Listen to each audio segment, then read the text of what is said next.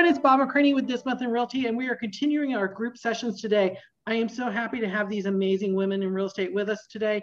I'm going to let them go around and introduce themselves, and then we'll get into the discussion. So let's start with Marnetta. Hi, Bob. Marnetta Arnett here. I'm in North Orlando, Florida area. What else do you want to know? Tell me a little bit about the market in North Orlando. It's ridiculous. It's crazy. There's nothing for sale. And if something does come on the market, it goes right away. It's probably the same in everybody's market from what I'm hearing. Okay, we'll dig into that. Multiple offers. I mean, if you want to sell something, it's great. If you want to buy something, it is tricky. Okay. Okay, great. Then we have Shweta Janchi. Hi, I'm Shweta. I work in Irvine, but I primarily serve all of Orange County. If you have to get in touch with me, you can check out my website, shwetasellsoc.com. Oh, way to plug your site in the first 3 seconds. That's great. Okay, Lynn. Hey guys, I'm Lynn Jagosh. I'm with John L. Scott Real Estate. I'm here in Puyallup, which is about 30 miles south of Seattle. I'm in a different county than Seattle. Seattle's King County. I'm in Pierce County. It's a crazy seller's market here. Houses last about 3 days on the market. They go for far over asking price, 10, 12, 20, 30 offers, depending on the house. My last buyer on the 7th offer, I got them under contract. And 7 is not a bad number. 7's not bad. So, I mean, it's just crazy. In Pierce County, everywhere around here, we have about a half a month of inventory available. So it's not much. Okay. And now we have sisters, Irene and Fabi here. Tell us a little bit about, about you and about your market there. Yes, of course. So my name is Fabi, and thank you for this platform. I'm super honored to be here alongside you lovely ladies. I reside in Temecula, and very familiar, similar to your guys' stories, homes are going off the market within the first week, 3 days. Offers, 30 offers in each home. So 7 is not a bad number. This is my sister Irene. We work alongside one another, and we really truly enjoy it, and I'm super excited. Do you want me to introduce myself? Sure. Yeah. So my name is Irene Gutierrez. I cover the Camp Pendleton, Temecula, part of Temecula area as well. I'm a military spouse, so I work with a lot of military out here, and same thing as you ladies, and I'm pretty sure Bob, you're experiencing the same situation. It's tough being a buyer's agent at the moment. Very awesome to be a listing agent. So that's kind of like how the market is here in Southern California. Okay. So first question I'm going to throw out to everybody is, what is something you wish you had known when you gotten into real estate? That it's not easy. And even if you are your own boss, you have to be willing to work at weekends. You have to be willing to work late in the evening. You just have to be extremely flexible with your schedule. You can have a set time, but you have to be accommodating. Yeah, definitely. To add to that, I would definitely say that I didn't know it was such a Shark Tank.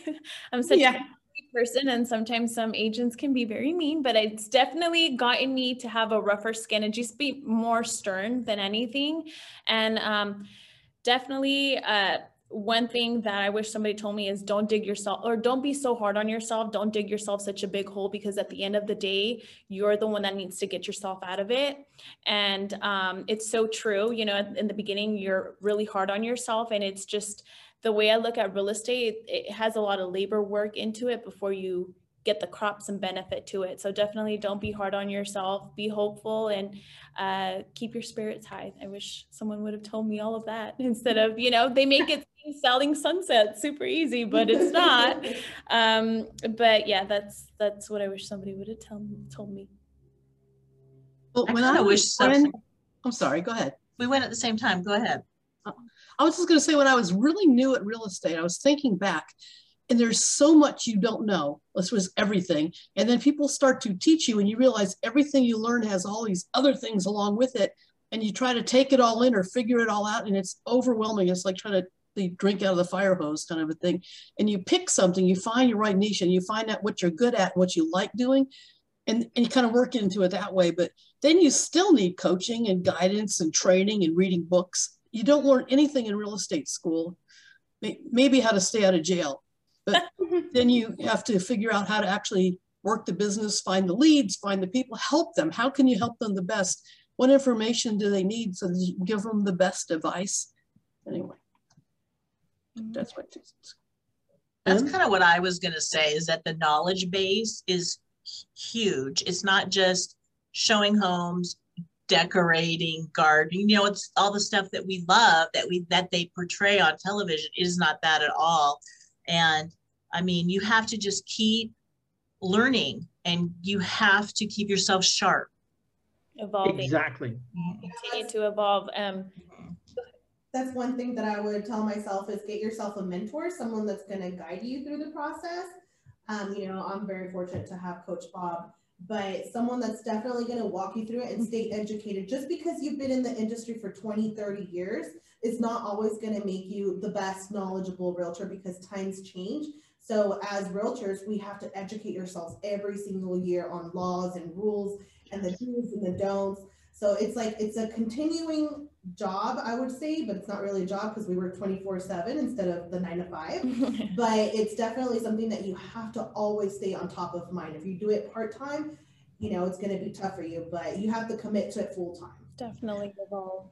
So for me, it was a matter of, I knew this was going to be work, and I'm an ambitious person. If there's a merit badge out there, I'll go get it. And I was told early on, get your GRI, Graduate Realtor Institute. Then I was told, get your CRS, because once you get your CRS, only 3% of agents get their CRS, and you will be getting referrals out the yin yang, because CRS only refers to CRS. Then it was get your broker's license. Then it was more and more. What drove me was not, I thought if I achieved this, I'd be set. If I achieve this, I'll be set. If I put an ad in this in the newspaper, my phone will ring off the hook. Mm-hmm. What got me to where I am is that I was always going to the next rung. Yeah. Mm-hmm.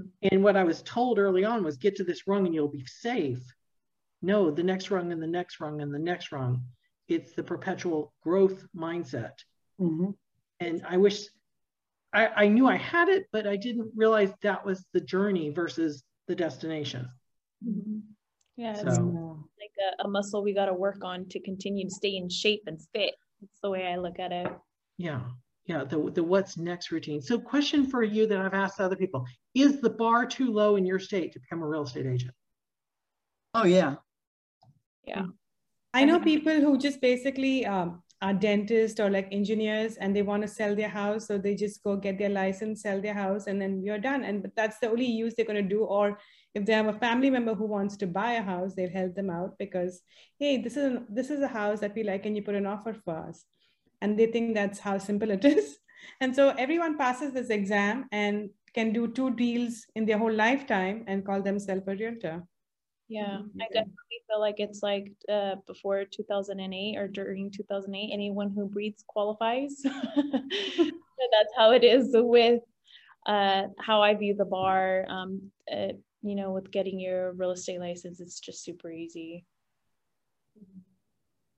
I think in COVID, a lot of people got their license just because they were sitting at home and they just got a bunch of license, and they thought it's going to be easy. But that's what I've heard is like, once with this whole shift in the way things are moving with real estate, that in the next 2 or 3 years, a whole bunch of realtors are going to be washed away because they just got their license so easy and thought it was easy to stay in the business.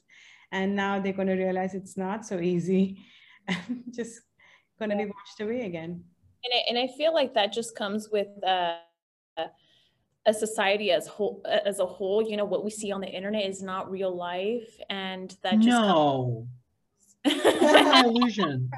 What we see on the shows. TikTok makes it seem like it's super easy to get your license. Oh, you want to, you know, like all these like investors or like stuff like that. It makes it really easy to like, oh, I can help you pass your real estate license. All you need to do is these 3 courses and that's it. And so I feel like it is true. These next couple of years are really going to set the guidelines for who's going to make it in the industry and who's not. And if you're set on your old ways, you're not open to being coachable, you're not open to receiving criticism, it's really going to wash out a lot of realtors that are out there that just got it just to do the 1s and the 2s types of transactions.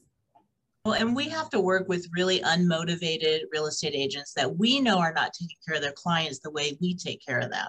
So I'm okay with the bar being set low for them, because it is true that 20% of us do 80% of the work.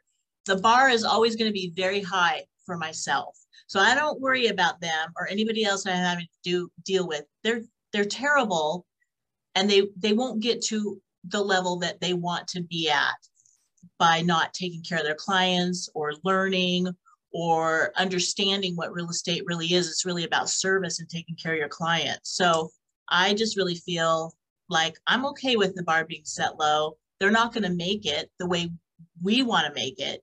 And so I just keep it out of my mind. Very true. Okay.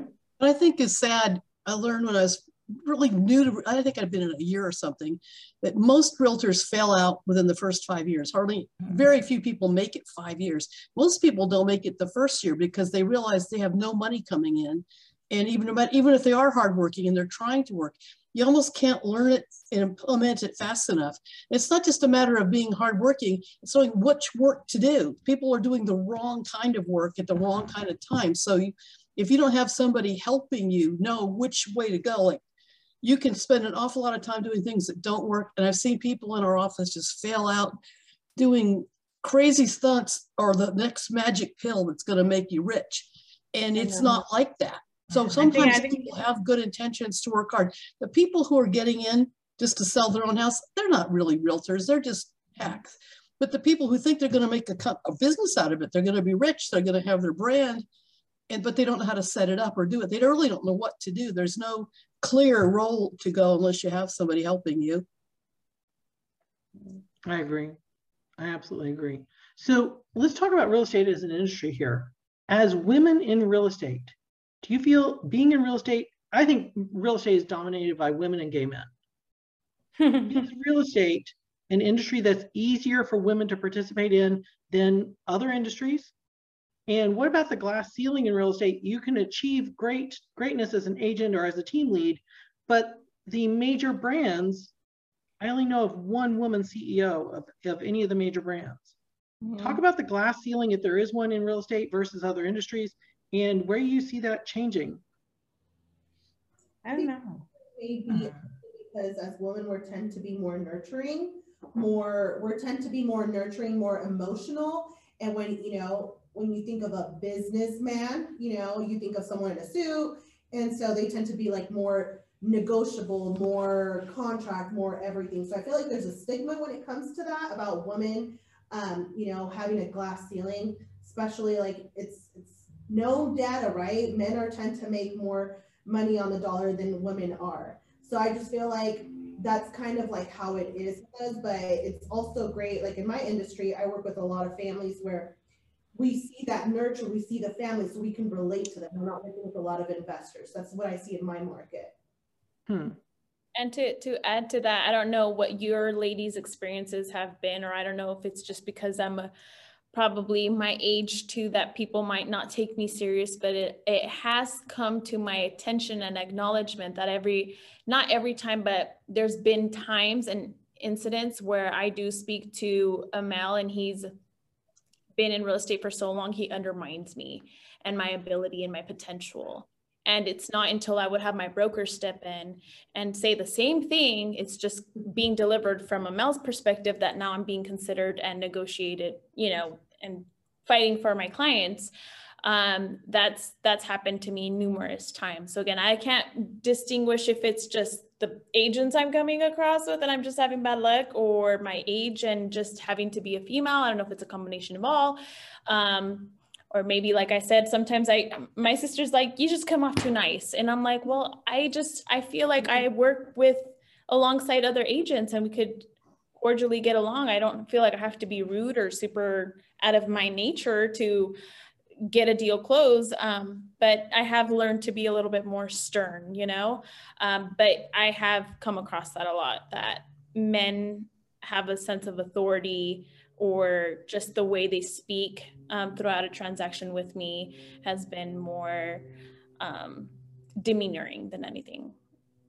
Well, I'm going to speak to that because I'm very nice. There's a difference between being rude and firm and knowing what you can do for your clients. So I think maybe, you know, I just don't have that problem with people pushing me around. But a long time ago, I was told that I needed to kind of step it up and not be so nice. I mean, I'm still nice. I'm very kind, but I've learned over the last 11 years to be more firm with people. And I don't feel like I get pushed around. I never feel like I can't compete with men or anything else. It never even enters my mind. So maybe, I don't know how long you've been doing this, but I think it comes with experience and also kind of a mindset that you're taking. It's just a real mindset, and it pretty soon it'll flip and you won't feel like you're maybe being undermined. Yeah, I don't feel that at all. I think that did switch when somebody, hence my sister, was like, oh, I see why. You know, the way I'm talking, it just came off really like, you know, and so now it's like, we need this, this, and that. And I'm not being rude. I'm not being, you know, I'm just being straight to the point, no extra me, but it has helped me. So and I think it's okay to be lovely and to be nice and to be kind. I mean, I can tell, you can tell when you're talking to me, you're lovely and you have a sweet demeanor. So don't change that. Don't change that so that you can fit into other people's boxes. Just make other people fit into your box. I appreciate that. Thank you. Marnetta? Glass ceiling. So when I was young and cute like you are, I got walked on a lot.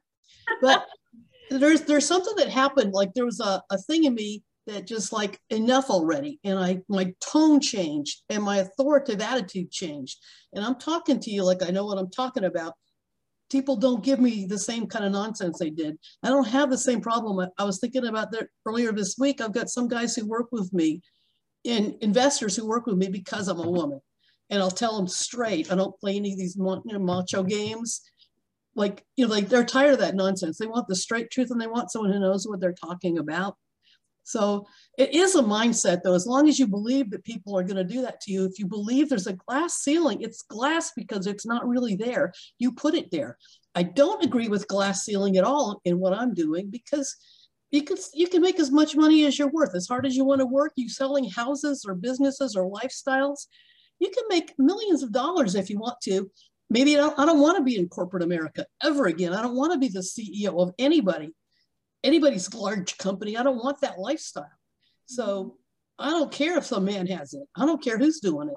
Doesn't bother me a bit because I got my little groove over here and this is what I control. This is what I do.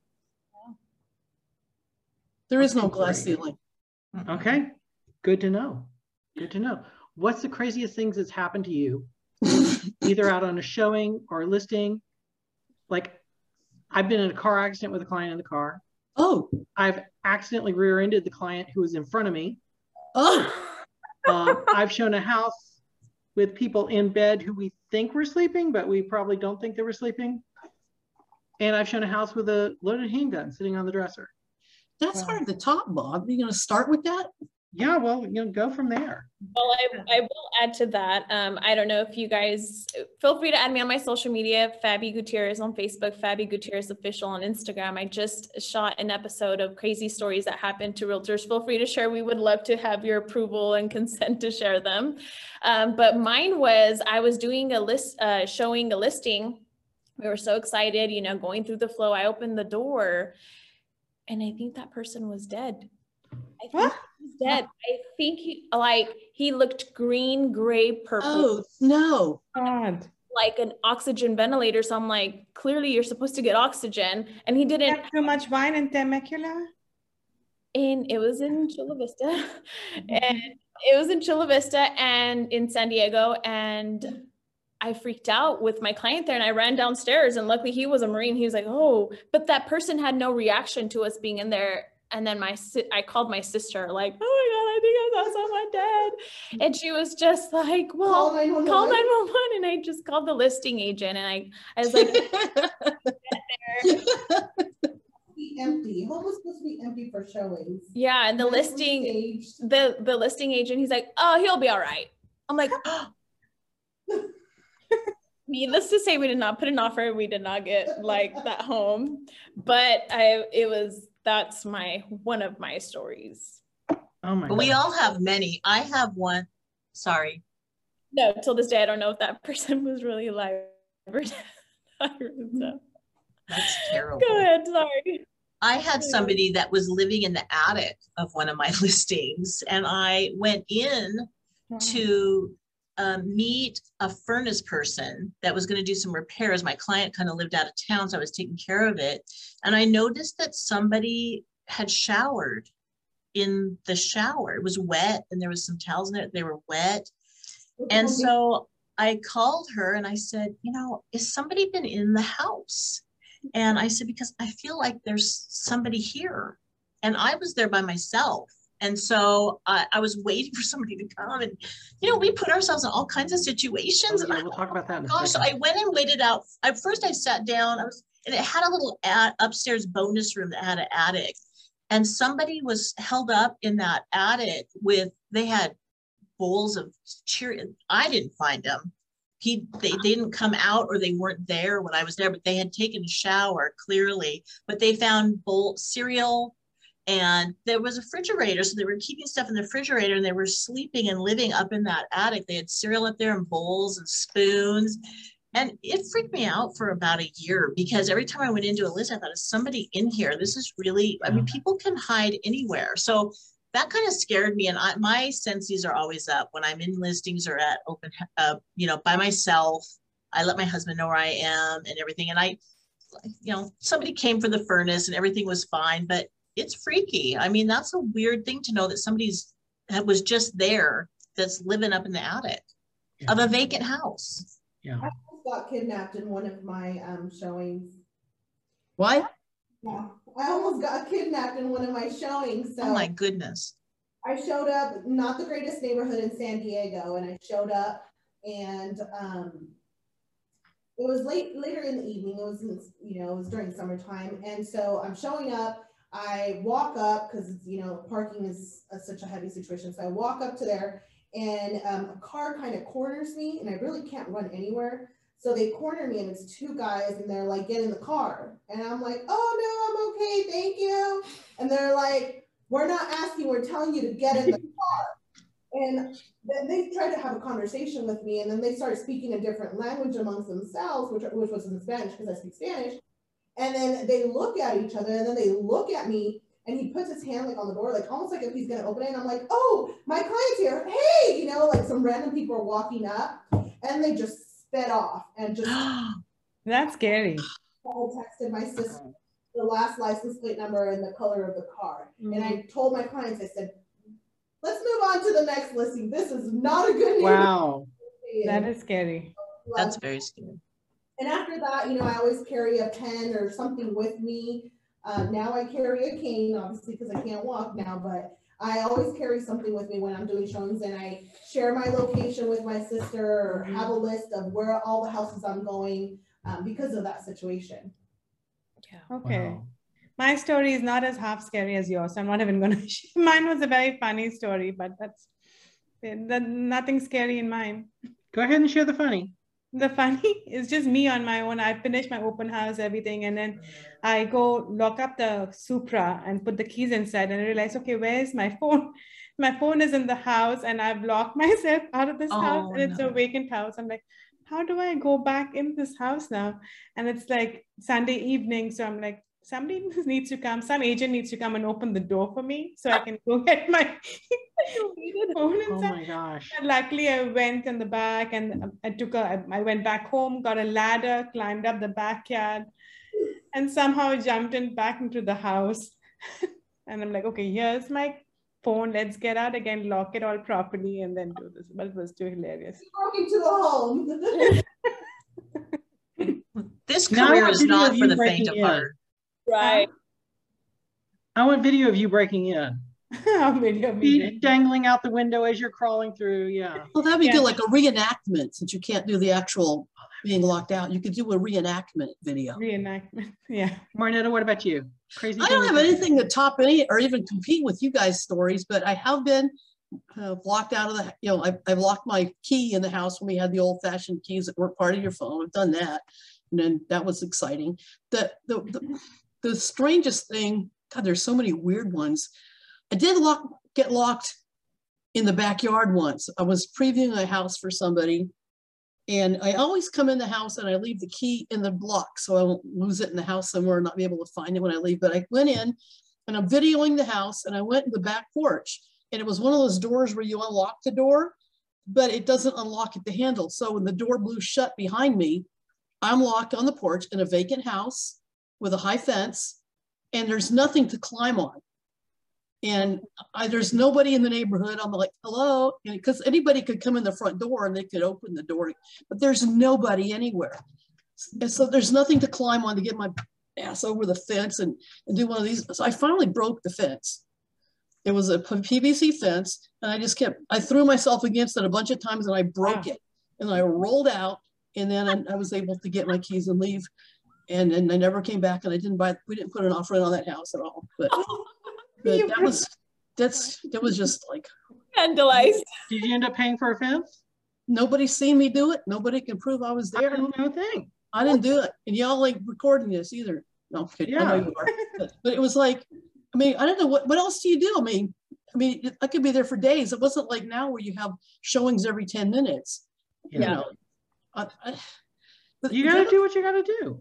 I didn't know. I was like, it was scary. It wasn't nearly as good as the stuff y'all came up with, but that's all I got for now. If I had more time to think about it, I probably had some weird ones. But no, I'm definitely with you.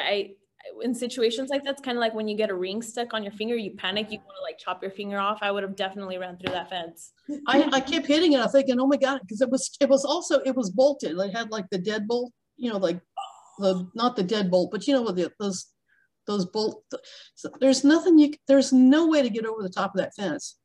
There was nothing. And then if you do, you still have to fall to the other side. So going through the fence was a better option. That is hilarious. It's funny. Oh man. There is somebody pounding something right outside my door. Can you hear it? No. Do you hear it? I don't hear it. Okay. It's all in your head, Bob. So no, it's not. So question for you, what does your town need to do to be better? In the next, if you're suddenly the mayor of your town. Oh. For us, for Dallas-Fort Worth, it's definitely mass transit. We are a city of highways and tollways because our politicians loved tollways for a while because they were getting something on the backside to put the tollway in. What is it that you see that your city needs that would make it better for the citizens? Traffic. I think better public transportation would be nice because we are all in our own cars, and more homes are being built right now. And so when I bought my first home, I thought the furthest that we went was like, oh my God, that's too far. Who wants to live so far away? But now there's an equally bigger town that's been built past that in the last 15 years. So the number of homes have doubled, but the traffic has become crazy. I wish there was more public transportation that we could use. So now, otherwise, there's just too many cars on the road. Yep, that's the same issue that we're going through, especially out here. From Camp Pendleton or from Oceanside to Temecula, Murrieta, it's just the flow of traffic. And they are expanding streets in the highway, but it's still, there's only like 3 exits into Temecula, and there's so many new construction, and Temecula leads you to French Valley, Winchester. So for us, it's the traffic, but I think that's all of Southern California kind of an issue. Yeah.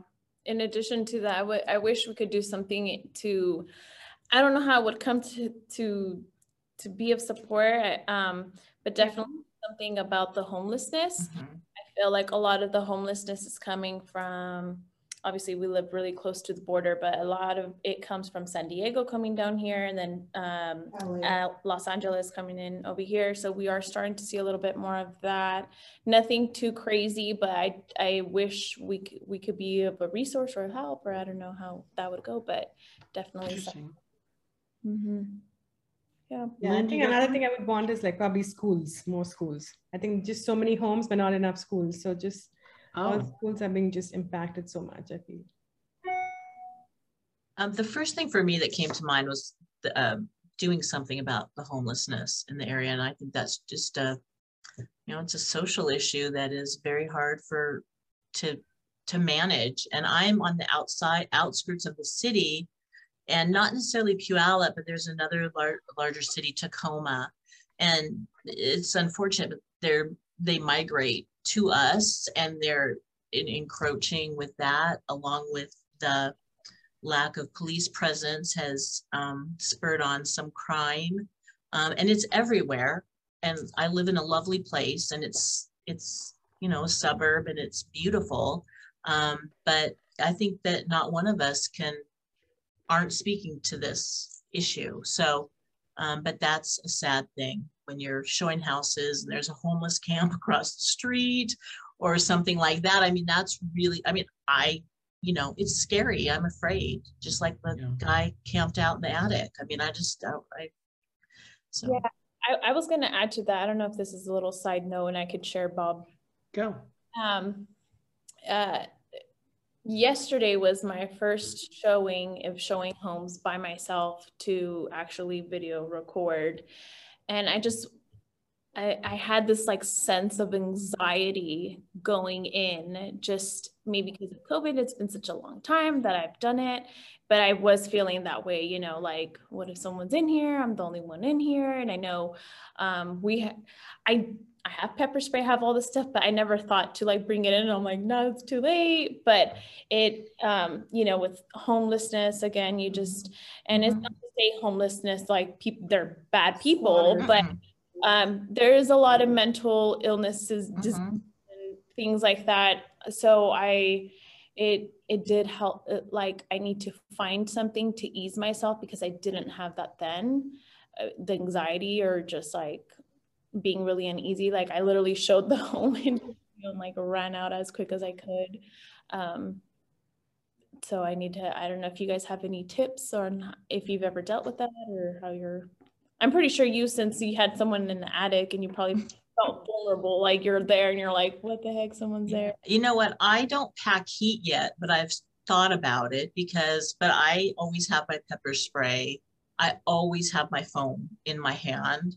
I always let my husband know where I am. We have a thing in our office. If you have a problem and you're out of showing, you call them and say, you know, I need the red file, so that they know what to do. And I've never had to do that. I've never had to do any of that. Just the red file thing. I just think if anybody is a nefarious person and they hear the red file, they're going to know that's code. Yeah. Well, yeah, I don't know. I don't use that. I would rather call my husband and have him or dial 911. I've got my phone in my hand ready to go at all times. There's a safety app. Google has a safety app. I'm sure iPhone does.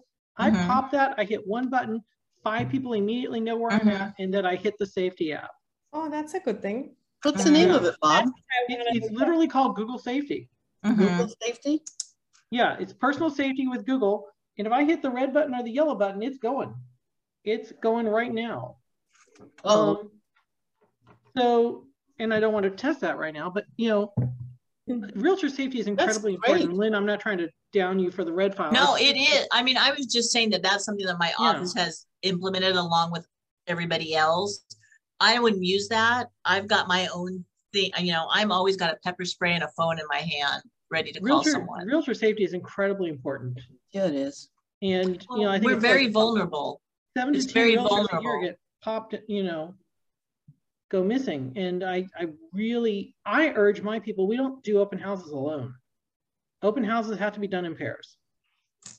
And anybody we show has to be pre-approved.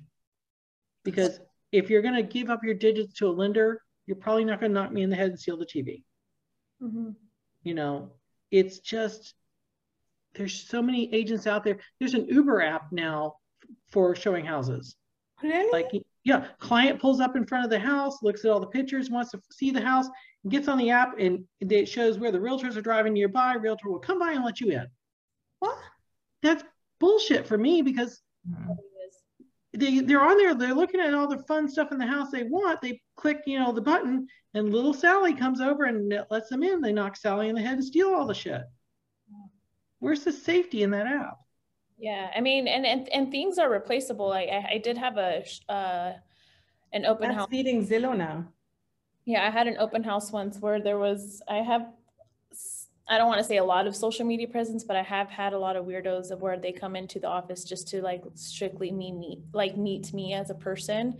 So when I am very hesitant when I post about open houses, and this time that I did an open house, Irene couldn't be present, and I had to do it, right? So I did it. Luckily I had a lot of traffic, but there was a gentleman who just kept going in and out, and he was super weird. And luckily there was another Marine there. He's like, do you know that guy outside? I was like, I do not. And he's been pacing back and forth, but I'm about to just cut this open house short because I don't feel comfortable. He's like, well, we'll wait while you know, wrap it up. And good.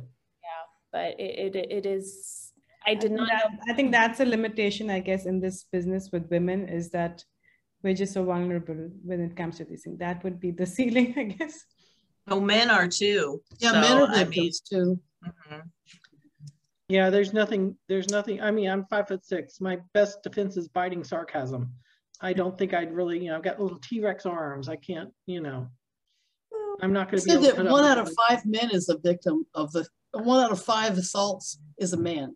Mm-hmm. Yeah. So, but the men are even more vulnerable because they don't think it can happen to them, where we're a little bit more cautious. But okay, so 1 out of 5 victims is a man. That's what they said at the And 4.5 out of 5 assailants is a man, I would say. 4 out of 5 assailants is probably, I'm being very sexist against my own gender, but yes.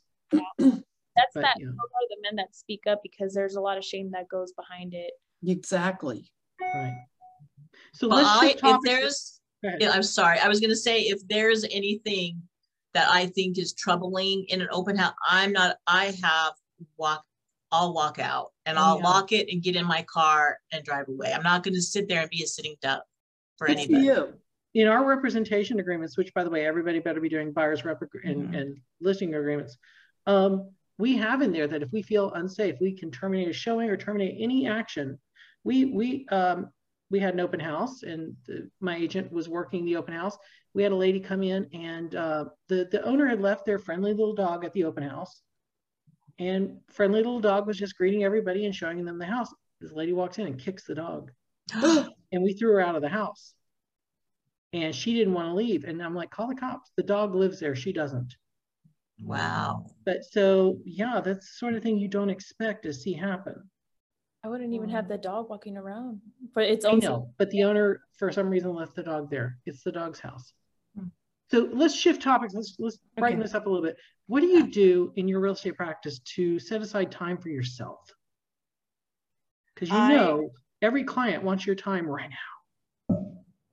So certain things are like a must do for me. And then if it comes in my must do times and I'm just going to say I have an appointment, I just can't make it. Must do's are like, for me, going to the gym, my morning routine, whatever. In the afternoon, I have to pick my child up, or if I have to take up on appointments or whatever, those are like blocked. My family time with my dinner, those are blocked. If things come in, I just say, I'm busy right now. I'm going to get back to you tomorrow. Or I have an appointment. We'll have to do this another time. But those things are like sacred. Nothing comes right there for me. Yeah, I think I definitely agree with you. And that's something that I butt heads with Irene, because I'm to get the best version of me, I have to take care of me. And that includes just gym time, family time. It's like a recharge, right? I don't want to go down. I don't want to give someone the short end stick of me because haven't had my sleep or, you know, haven't had my cup full. And Irene's very like, Irene could work real estate like 12 p.m. to 12 a.m. Like it just, she's wired that way, but I'm not. And that's something that we do have to work with one another in terms of that. So that's something I let her know strictly, like stick to the schedule, whatever you have going on, put aside, you know, time for yourself as well, because it's important in how you just. Because every customer of yours has a time set for themselves. So you have to realize everyone does it. It won't be like weird if you're doing it for yourself. It's nothing like unusual. So you don't have to bend backwards for everybody. Yeah. And they will respect you for that. It's fine. Yeah. And I think the way that and if they don't, they usually shouldn't be your client. Yeah. And the way I've set it up for myself that has been very successful is when I know more more people would carry a 9-to-5 job, I do most of the things that would be fulfilling for me during those times. So I am a little bit more available and reason with them, you know, when those times are not 9-to-5. Anyone else? I work 24/7. I don't work 24/7. I respond 24/7. I have no boundary. You know, my husband's a lender, so he's right there with me. So we eat, breathe, speak, talk real estate 24/7. His me time is the gym, but even in the gym, he goes live and, you know, talks real estate because he's also a realtor. We have no children. So real estate is our life. We love real estate. We, you know, but it's not just all talking real estate. We talk about investing and, you know, we look at other markets and where would we love to retire. So there's stuff like that that we involve and incorporate into our talks. But yeah, I respond texts at like 10 o'clock at night. It doesn't bother me. And I know I read it for other people, but you know, that's why I say like I didn't leave the 9-to-5 corporate world to work another 9-to-5. I work 24/7. Wow. Lynn, Marnetta, do you have any boundaries? I have my phone. I used to be 24/7. I tell everybody else still, you can call me 24/7 for your convenience, but I will only answer the phone between 8 a.m. and 8:30 p.m. because it shuts off at that time. And it's been wonderful. I sleep so much better because I've got quiet time in the evening. There is no real estate emergency, life or death, that's going to happen at 9 o'clock at night or 10 o'clock at night. Yeah. And having the phone being able to ring at 10 o'clock at night when you're just about to doze off, that was just wrong. So people understand that now. And I was shocked that they didn't walk away from me when I wasn't available 24/7. They respect that. If they leave me a message tonight, I'm going to get back to them. 5 o'clock in the morning, I'll go ahead and send them back their text because I'll answer the phone if I see it. I do. But if I don't see it, I don't hear it, I don't have to be bothered with that. And Bob's been after me to take days off, and I do that some. I'm not really good at it yet, but I take time off. I've been doing this a long time. I'm good taking Tuesday afternoon off. Yeah. And if I get calls when I get back from my time off, that works for me. But yeah. I'm still not good at taking a whole day off though. We'll get better at it.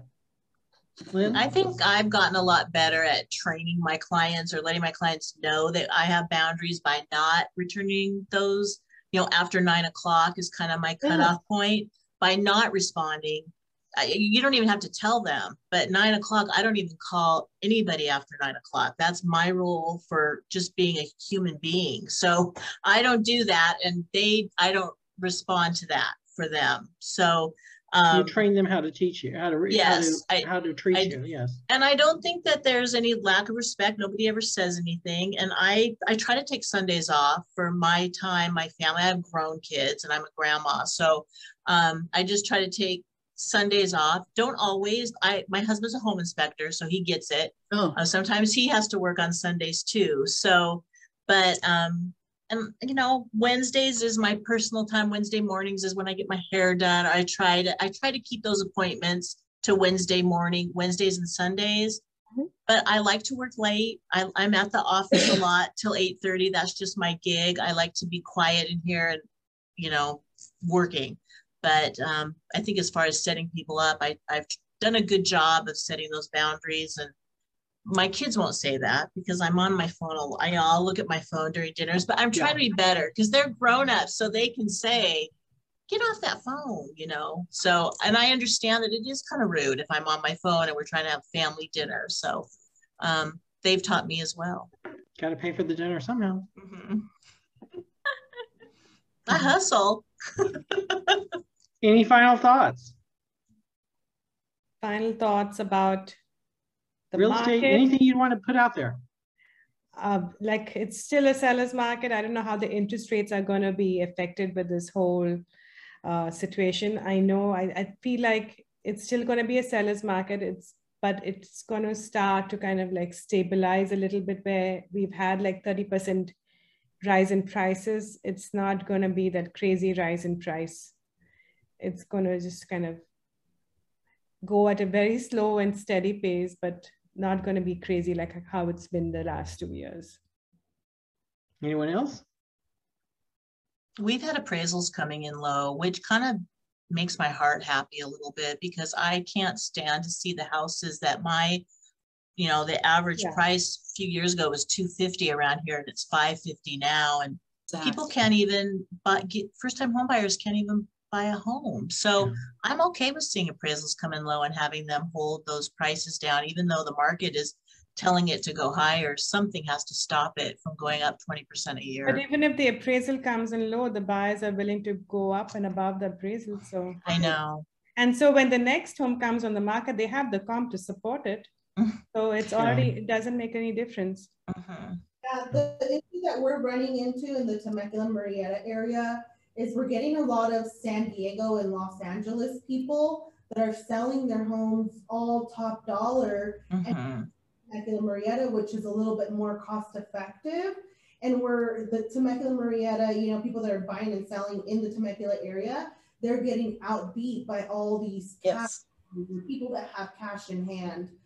That's one issue that we're having with a lot of, I have a client who's going to be selling their house, but they still want to stay in the Temecula-Murrieta area. Even though he's selling his house, he's not going to gain as much equity as like people that are coming from San Diego pricing or LA pricing.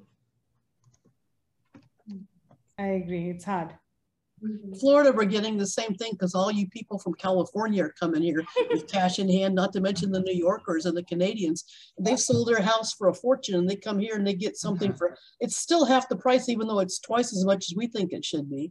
So it's interesting. I don't know. That's how it is here. Sorry? I said, that's how it is here. People moving in, getting stuff, because we don't have, in my area anyways, I don't see the cash that's coming in a lot, but they are coming from California. Yeah. Cash doesn't get you inside the velvet rope all the time. We had 14 offers, 7 of them were cash. And here in California, we have a lot of investors purchasing homes, holding on to it, and then reselling it the next month. Wow. Yeah, it happens in our price range as well, where people have bought it and just probably put in recessed lights and a fresh coat of paint and then increase the price by 200,000. And I'm like, what have you done? Yeah, I went to Home Depot and put in a light switch, pay me more. Yeah. And then people are still buying those houses with just recessed lights and a fresh coat of paint, $200,000 after 6 months. And okay, guys, thank you so much for being here. I'm going to mix this up every quarter or so. We'll change the people around, do this again. Thank you. Get to know each other on Facebook, friend each other. In my mind, you all talk to each other every week because I talk to you all the time. And it's just been such a pleasure. Thank you for being here. Thank you. Nice to meet you, ladies. Thank you, guys. Thanks, Bye. Thank you.